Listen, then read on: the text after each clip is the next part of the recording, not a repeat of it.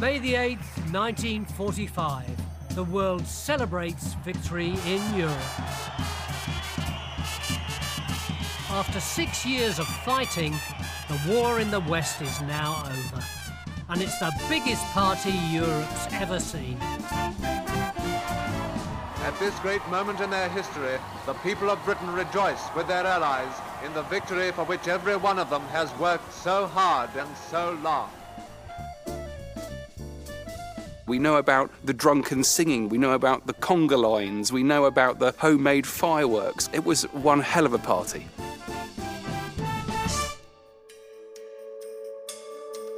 But this is the story of how events unfolded on VE Day, minute by minute across the world, with untold accounts from people who were actually there.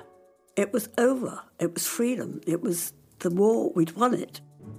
It meant the start of happiness, total joy. It's nice to be here to tell you what it was like. You will only hear. I have seen it.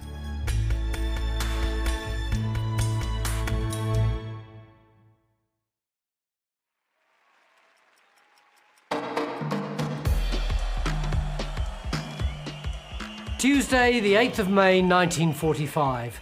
Across the globe, millions are celebrating the end of the war in Europe. For 6 years, the world has been living under the cloud of war. 70 million lives have been lost. Normality has been put on hold. Today, in an extraordinary display of jubilation, people are pouring back out into the streets. Yet this fragile peace was only negotiated a little over 24 hours ago.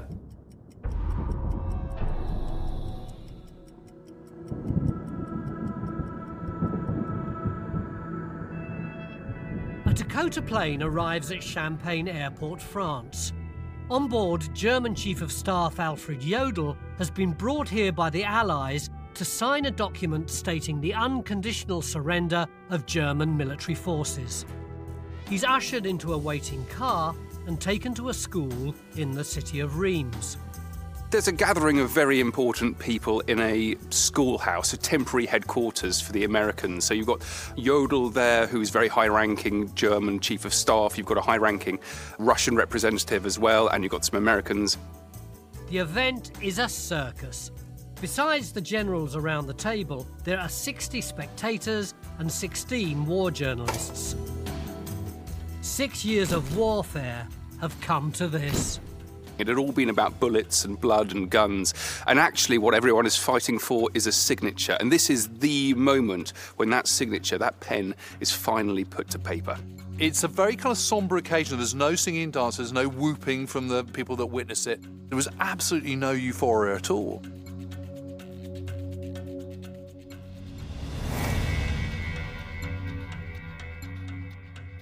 The end of the war in Europe is agreed and signed at exactly 2:41 a.m. on Monday the 7th of May. The agreement states that all hostilities will officially stop at 1 minute past midnight on Wednesday the 9th. Hearing this news was a moment many have never and will never forget. There's no other word to describe it. Relief and happiness. No other words will do. Tout le monde était heureux. On avait quitté, les Allemands nous avaient quittés une fois et on espérait qu'ils ne reviendraient plus. Very much a lifting of a cloud around you because you were always in fear, and suddenly you didn't have that anymore, and so you felt freedom.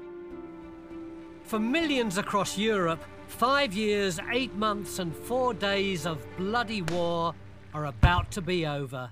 Fathers and sons can now come home. And at the stroke of midnight on Tuesday, May the 8th, a day of celebrations can start. Victory in Europe Day.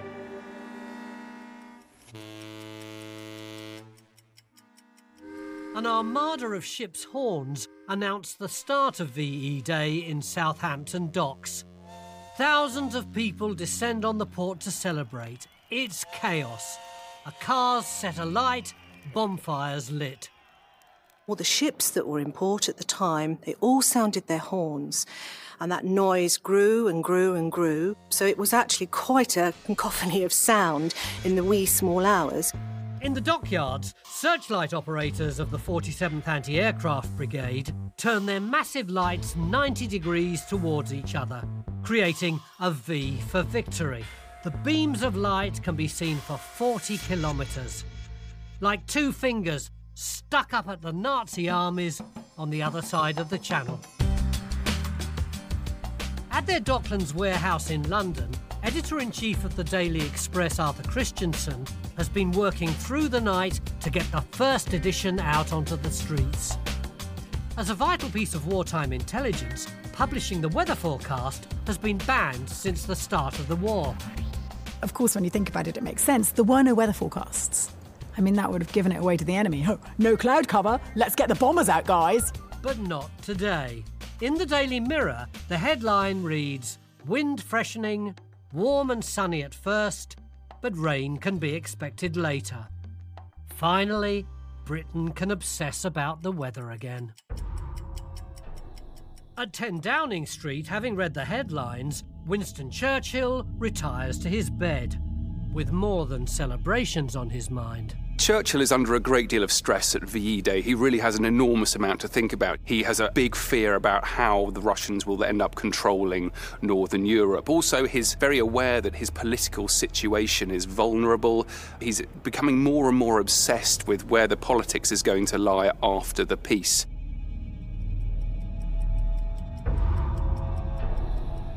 In Japan, huddled round a long-wave radio set, Army medic and conscientious objector Desmond Doss of the American 77th Division listens to reports of the surrender in Europe. The 77th have been fighting in Japan for a year. Just a few days ago, they took the notorious target Hacksaw Ridge, where hundreds were left injured and abandoned. Corporal Doss, who doesn't believe in taking a life or carrying weapons, has single-handedly and unarmed rescued at least 75 men. Today, every American gun at Okinawa fires a single round at 12 o'clock in recognition of the victory in Europe. So while this document is being signed in northeastern France, the war is very much still on in the Far East. And if you read the accounts of everyone at the time, there's a bit of dark humour there. They say, well, has anyone told the Japanese that the war's over? Because for them, it definitely hasn't finished. Dawn breaks over the white cliffs of Dover. Overnight, the south of England was drenched with sudden showers. But the clouds part with the promise of a warm and sunny day ahead. In Leicester Square, the first newspapers of VE Day arrive, still warm from the press. There's a scramble for these special editions, which will serve as a memento of this auspicious day. The headlines read, "This was their finest day. It's all over. Wait for it till 3. At 3 p.m, the nation will stop and listen to Churchill's victory speech. On the continent, a special edition of US military newspaper The Stars and Stripes is read by millions of soldiers on what's officially the last day of war in Europe, even though there are still skirmishes going on and resistance in Berlin. In a symbolic gesture, American troops destroy the Nazi Party emblem.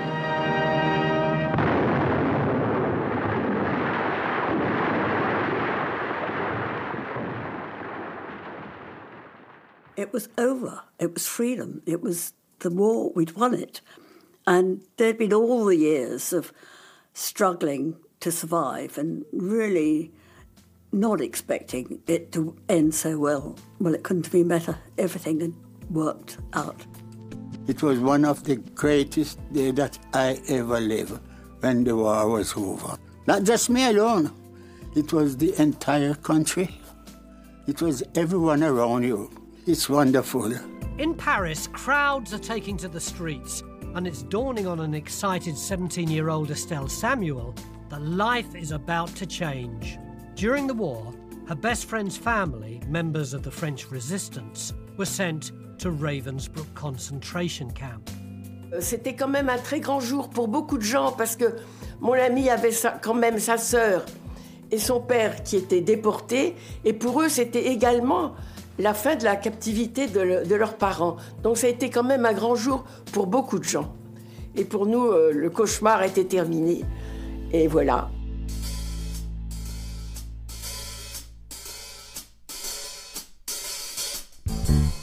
In Britain, thousands of people are trying to make their way into London, but transport chaos threatens to ruin the day. Having been told it's a national holiday, there's little information of what that actually entails. It was confusing. The local authorities had been informed, and it was common knowledge there would be peace celebrations and that there would be this public holiday for 2 days. But quite when the public holiday began was a moot point. Oh, we have to wait ages and ages for a bus. People were queuing up. In the chaos and confusion, tens of thousands are desperately trying to make their way to the capital. Public transport threatens to derail what's supposed to be the biggest celebration the world has ever seen.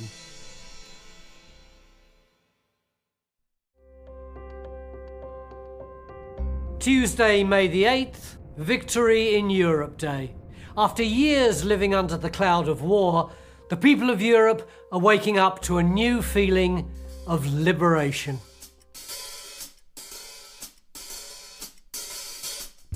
In East London, 10-year-old John Warner is more than ready to celebrate.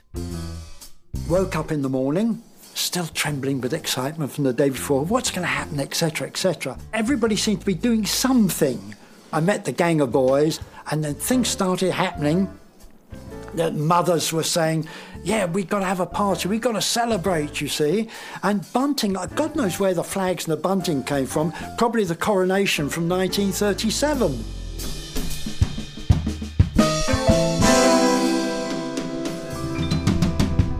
At Downing Street, Winston Churchill, a man of routine, wakes at 7:30.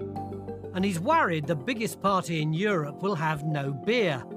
Working from his bed, he calls for reassurances from the Ministry of Food. Fuller's, one of London's largest breweries, has had volunteers working through the night, bottling and delivering beer to pubs both in and outside the capital. For a number of businesses, VE Day is a chance to cash in. Over on Commercial Road in London's East End, there's been no sleep for the workers at Maurice Frankel's printing shop. He's reconfigured his printing presses for the big day.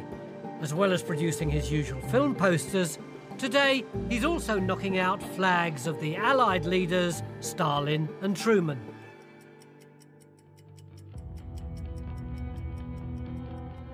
Across Europe, those who collaborated with Hitler are being brought to task. In Oslo, Captain Vidkun Quisling, the leader of the Norwegian pro-Nazi puppet government, is about to be arrested by the resistance. One of the greatest legacies of Quisling is a new word in the dictionary, which basically means you're a traitor, you're a betrayer, you're a Judas. Because what the Germans tend to do is they will run the military side of things, but they don't want to be bothering with day-to-day governance of an occupied territory. So they find a puppet to do that. In Norway, it's Quisling.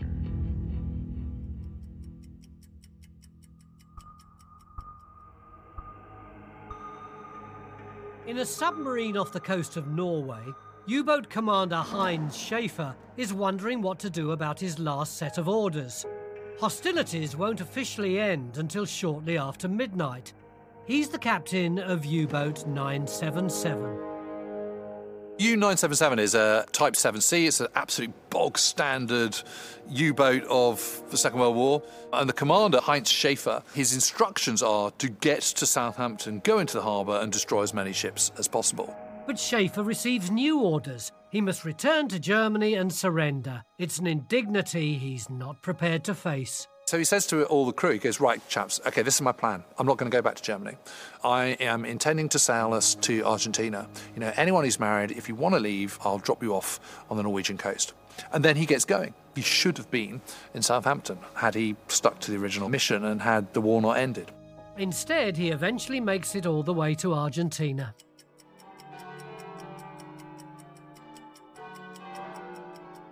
In Britain, an unfamiliar sound is ringing out across the land.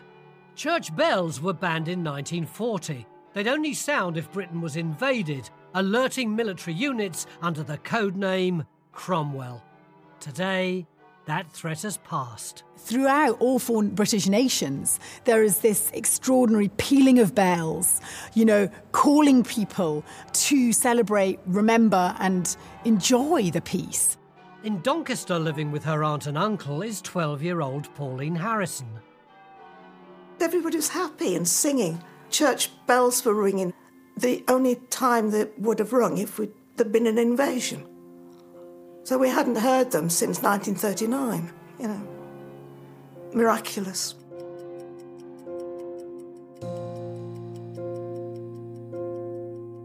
In London, the largest bell in the British Isles calls thousands of people to St Paul's to worship. It's the second of 10 services today. 32,000 people will come to the cathedral. Among them is Godfrey Allen. Throughout the Blitz, he led a brigade of volunteer firefighters called the Watch, charged with protecting St Paul's. St Paul's had become hugely significant, this indomitable symbol, resisting the attempted invasion of Britain. And there were those wonderful pictures that as London burns, there you have Wren's extraordinary creation. You can't underestimate its spiritual and physical significance. Today, Godfrey Allen and his watchmen can breathe a sigh of relief. Britain's cathedrals have been symbols of resistance. Incredibly, in the whole period of Blitz and bombings, only one was ever destroyed.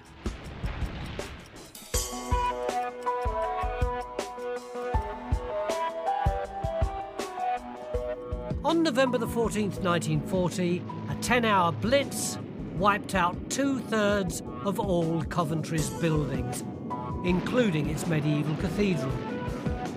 Today, the provost of the cathedral, Richard Howard, is leading services among the rubble, reclaiming the ruins as a symbol of faith and hope.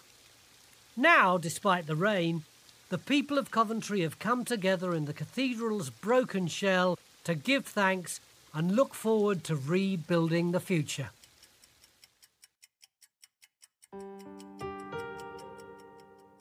This morning, the Eiffel Tower opens again to the public, even though early on in the war, the resistance cut the cables on the lifts, so access is only by stairs. Thousands flock to the Arc de Triomphe, but despite the celebrations, many schools remain open. So for Estelle Samuel, the day starts like any other.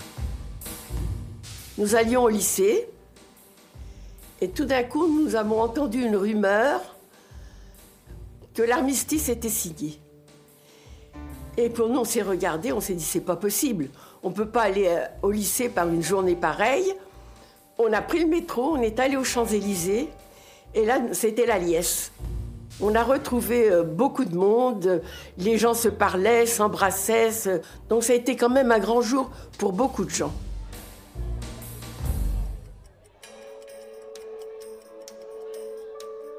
In central London, the streets are swarming too.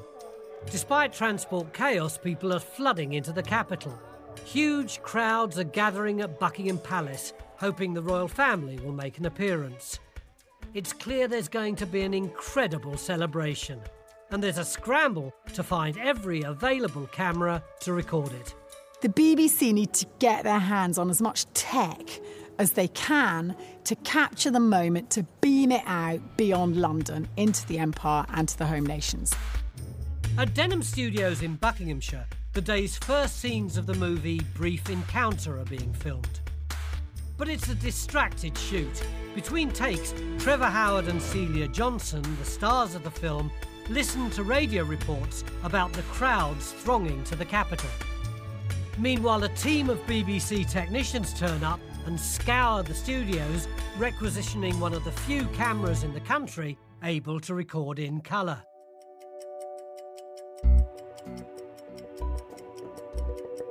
While Britain's buzzing, Winston Churchill, the man of the hour, is still in bed, crafting his victory speech. He's due to address the nation at 3 p.m, one of the day's most anticipated events.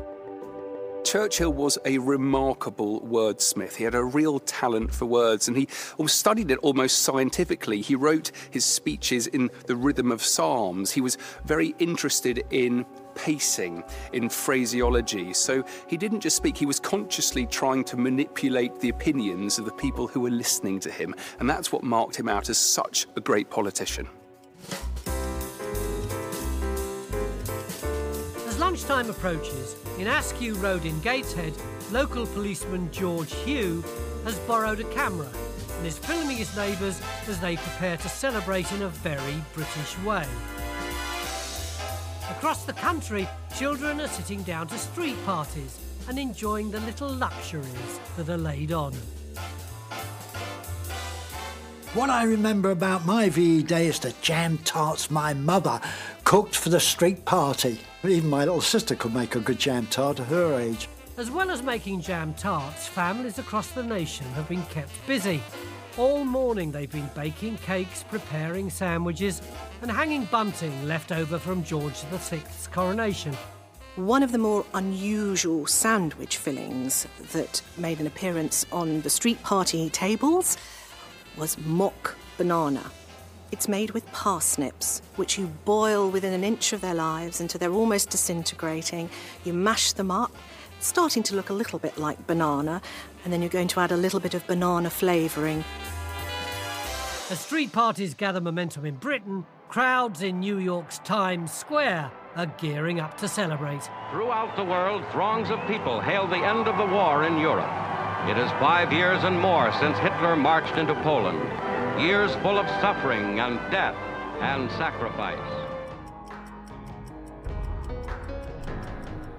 Churchill now leaves Downing Street. He's got just 2.5 hours to finish his speech and run it past the King, before he takes to the world stage for one of the biggest moments of his political career.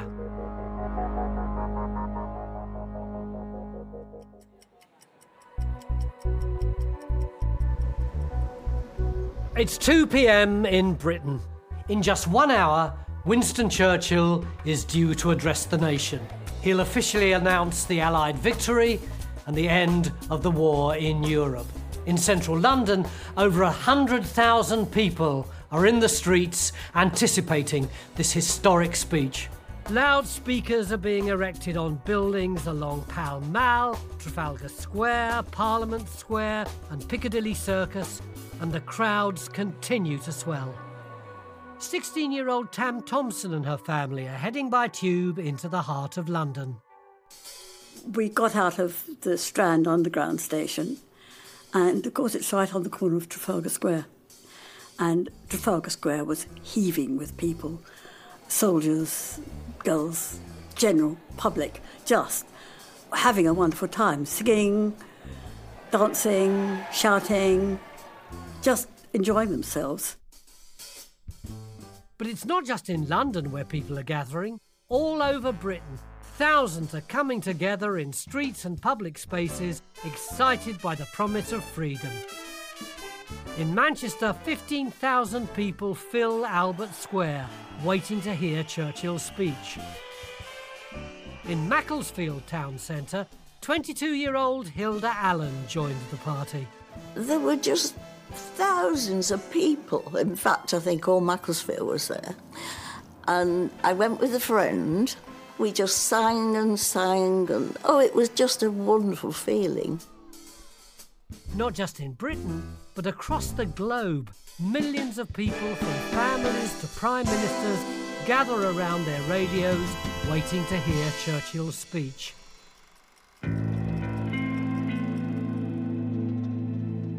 In the German protectorate of Brennanitz, German industrialist Oskar Schindler gathers together over 1,000 Jewish workers in his factory to listen to Churchill's speech. Prisoners he single-handedly saved from concentration camps. Schindler, he's got radios around the factory. He knows that the war in Europe has ended, and he stands up and he gives a speech to his workforce.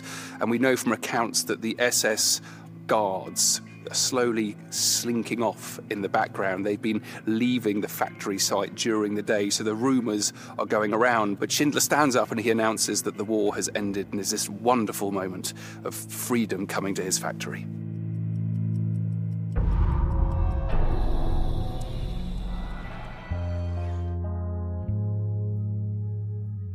In Germany, prisoners at the Dachau concentration camp are listening in to radios they've kept hidden throughout their internment. Among their number is 20-year-old Jean Samuel, a member of the French resistance. Nous étions dans les camps en attente de notre retour sur Paris et le 8 mai, on apprend que la guerre est terminée et que la paix est signée. Ça a été quand même une joie pour beaucoup d'entre nous.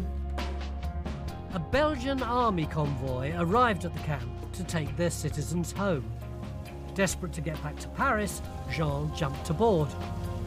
Je suis donc monté dans ce camion et nous sommes sortis du camp en direction de la Belgique. Et là, nous voyons des trains qui partent sur Paris. Je quitte donc les Belges et je traverse les voies et nous montons dans un train qui était stationné et on est arrivé à Paris le lendemain matin.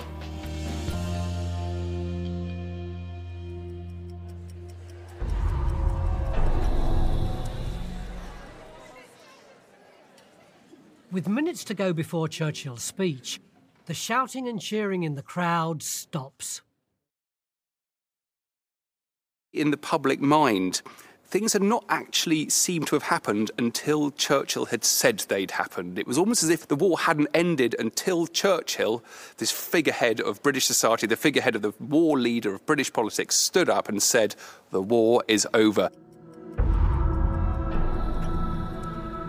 At the Cabinet Rooms in Downing Street, in the very room where Chamberlain announced the start of the war 6 years earlier, BBC technicians check the microphones and camera lights are turned on. Churchill is dazzled, hot and clearly unsettled. If you're sitting there waiting to do a talk and there's lights dazzling you in the eye, that is annoying. I mean, it just is. And anyone making a speech, which is not just going to be to people of Great Britain and Northern Ireland, it's also to the free world. I mean, this is broadcast around the world. I mean, you'd be insane if you weren't a little bit nervous. And it doesn't matter how many times you've done that. You know, you are recording live.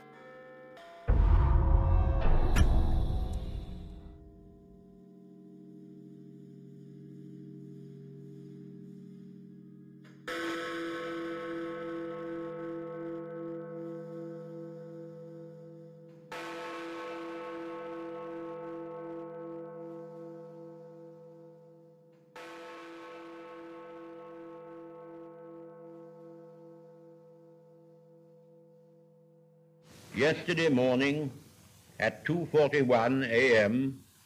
at General Eisenhower's headquarters, General Jodl, the representative of the German High Command, signed the act of unconditional surrender of all German land, sea, and air forces in Europe.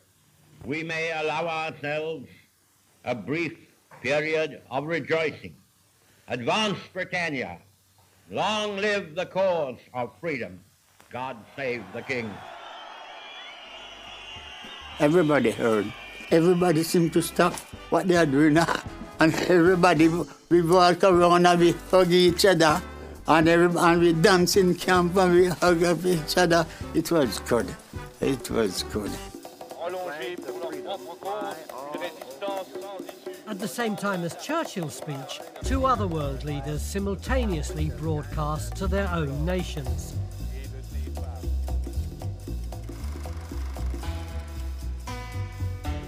In the Oval Office of the White House in Washington, President Truman addresses the American people. The Western world has been freed of the evil forces which for 5 years and longer have imprisoned the bodies and broken the lives of millions upon millions of freeborn men. The victory won in the West must now be won in the East.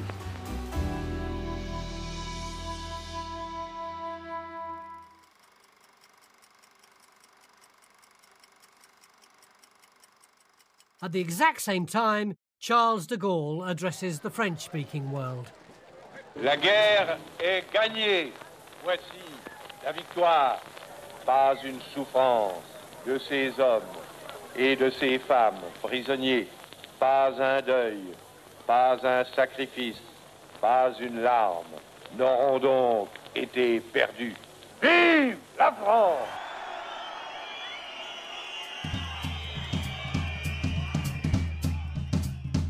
In central London, the crowds are heaving and still reeling from Churchill's speech. For some, it means the war's finally over. For others, the heat and excitement are overwhelming. Now, the party of a lifetime can get underway. Friends and land girls Cynthia Cavello and Joyce Digney, who've travelled all the way from Surrey, are cooling off in the fountains at Trafalgar Square. At a street party on Bellingham Estate in East London, 10-year-old John Warner is swept up by the singing and dancing. I can't remember all the words, but it went something like this. I'll be with you in apple blossom time.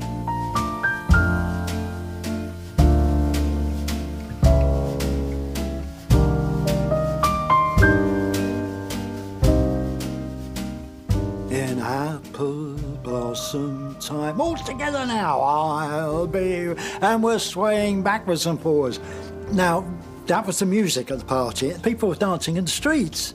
The happiness, the singing, the joy, the dancing, it meant the start of happiness, total joy, and a memory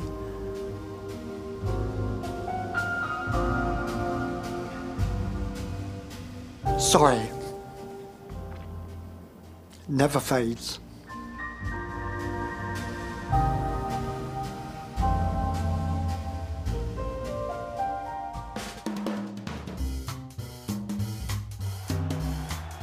At Buckingham Palace, after hours of waiting, rumours are spreading that the royal family are about to appear on the balcony for the first time.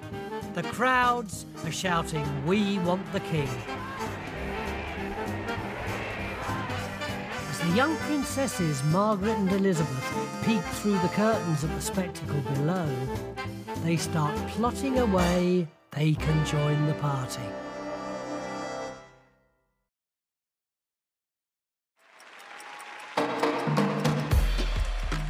Central London, the epicentre of the VE Day celebrations, where over 1 million people have gathered. On Fleet Street, celebratory balloons have all sold out, so resourceful traders are selling inflated condoms instead. Now the flags and rosettes are almost gone. Piccadilly Circus is gridlocked, and the police have to clear a path so buses can get through. It's incredibly exciting and you want to be where the action's at. At 3:30 p.m, the royal family appear on the balcony of Buckingham Palace for the first time. King George, Queen Elizabeth, 14-year-old Princess Margaret and 19-year-old Princess Elizabeth finally step out. This is just the first of 7 appearances in front of this crowd, which will go on beyond midnight. You've got the little Elizabeth, still very young, she's not even 20, she's in her little ATS uniform, doing what other girls of her age do, conscripted to fight for king and country. There is something rather beguiling and affectionate. It's understandable why people went mad. During the war, Elizabeth worked as a mechanic, a lieutenant in the Auxiliary Territorial Service. These formative years were as close as she'd come to being an ordinary citizen. With the war at an end, those days will soon be over. Ahead lie the duties and responsibilities of being a queen. As the royal family look out over this sea of celebration, Tam Thompson arrives in the West End, eager to celebrate with her mother, father and sister. She's got even more reason than most, because today is her 16th birthday. Because I was sweet 16 and my mother felt it would be nice, she booked up to go to a show in London. And then, of course, just before we went, Churchill announced it was going to be VE Day. The show was Happy and Glorious, and it was Tommy Trinder, and he was a top comedian of the time. But I just remember the whole cast coming onto stage, flags being thrown, excitement on the stage as well as off it. In Sutton Coldfield, RAF mechanic Albert Jarrett is in the mood to celebrate. At the start of the war, he took a 2-week boat journey from Jamaica to Britain in order to serve. Tonight, he's making a beeline for the nearest pub. The commanding officer in our camp said, go, enjoy yourself. The gate was swung open in the evening, and we all went into Sutton Coldfield in the town, and the pub was filled with all people in blue, in uniforms. Pubs are proving to be a vital part of the VE Day celebrations. All over the country, they're the go-to places to party. At the Feathers on Lambeth Walk in South London, thankfully the beer's still flowing. But they do have a problem. They're running out of glasses, so people are bringing their own. In London's West End, 30-year-old Anne Bohr and her friend Elizabeth Edwards pass pub after pub looking for a party to join. I don't know how much we knew where we were going, but Lincoln's Inn Fields, one of the largest squares, was where there was dancing going on. Despite all the laughing and dancing surrounding them, Anne and Elizabeth struggle to enjoy the celebrations as their thoughts turn to Elizabeth's fiancé. He was out in a battleship in the East. So, whatever rejoicing we were having in Europe, for her, it was a matter of extreme anxiety.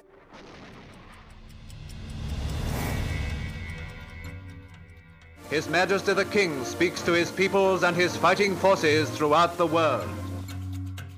Outside Buckingham Palace, the crowd has grown. The police have reported there are about 100,000 people. They've come to listen to the King's speech, which will be both filmed and on the radio in just half an hour's time. Inside the palace is a nervous King George. Well, the King is a rather shy character, and he has this stammer which he's largely overcome by 1945, but speeches are torture to him. And again, the free world is listening to this. Speaking from our empire's oldest capital city, war battered, but never for one moment daunted or dismayed, today we give thanks to God for a great deliverance.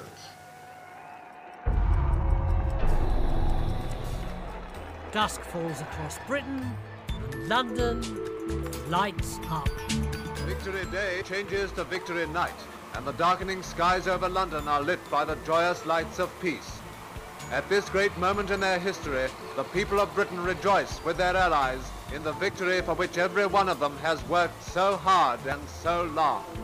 I think that's when it becomes really atmospheric, particularly because they've got these huge, powerful searchlights which have been built and were once used to find German bombers, and now they're used to light up all of the magnificent buildings around Trafalgar Square and particularly of St Paul's. Since September the 1st, 1939, Britain has been plunged into darkness. Fears that light would be a target for bombs led to the blackout. Now, as Tam Thompson leaves the theatre, though, she literally steps into the light, into a dazzling, illuminated West End. It was lit up. London was lit up. People were lit up as well as the streets. It was just excitement and carrying on. I mean, I imagine Trafalgar Square went on all night We didn't stay there all night, we had to go home. My mother would not have wanted us staying there longer than necessary, but it was very exciting.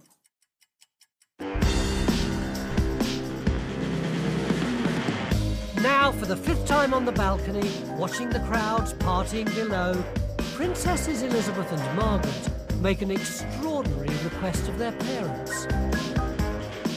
Well, it's interesting, isn't it? Because I think we look up at the balcony and think, what would it be like to be up on the balcony? And of course, the Queen's looking out at the floodlit buildings and the thronging crowds and thinking, I want a slice of the action, thanks, Daddy. The King reluctantly agrees to let the princesses join the celebrations. With a few friends and security by their sides, Elizabeth and Margaret leave Buckingham Palace by a side door and slip unnoticed into the street. She's in uniform, of course, and apparently she pulls her cap down so she can't be recognised. And one of the Grenadier Guards who escorts her is like, nah, you got to wear your uniform properly. Blending into the swarming mass of partygoers, they make their way down Piccadilly, joining lines of conga dancers. The streets of London are absolutely humming. People are out on the street, they're buzzing, they're walking around, they're waving their flag, they're shouting till they're hoarse, they're standing on street corners until their ankles are sore. They're all there and they want to be there. It's like the last day of the proms, but on a massive, massive scale. There are stars and stripes everywhere. There are people clambering over fountains, people clambering over statues. There are people kissing at the top of lampposts. It's complete chaos. The future Queen meets a soldier and swaps hats. They pass a bonfire in Piccadilly Circus, and there are more unrefined sights the young princesses certainly weren't expecting.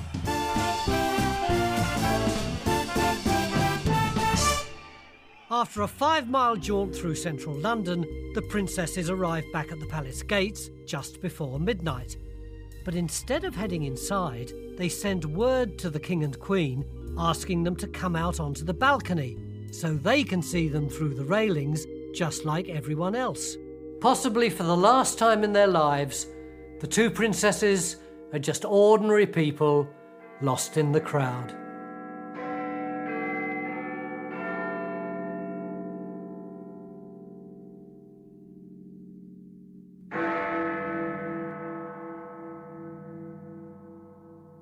Although the E-Day's now over, in the Far East war still rages. In India, American troops illuminate the Taj Mahal. In Berlin, the Soviets forced German generals to sign a second surrender. In Moscow, Stalin pronounces his very own Victory Day. In New York, it takes 15,000 police to control the crowds. And all across Europe, hostilities finally officially end. Overriding everything was this sense of relief. Suddenly it was all over. Life was going to be special again. The feeling in everyone, not just me, the feeling in everyone was what you call excellent.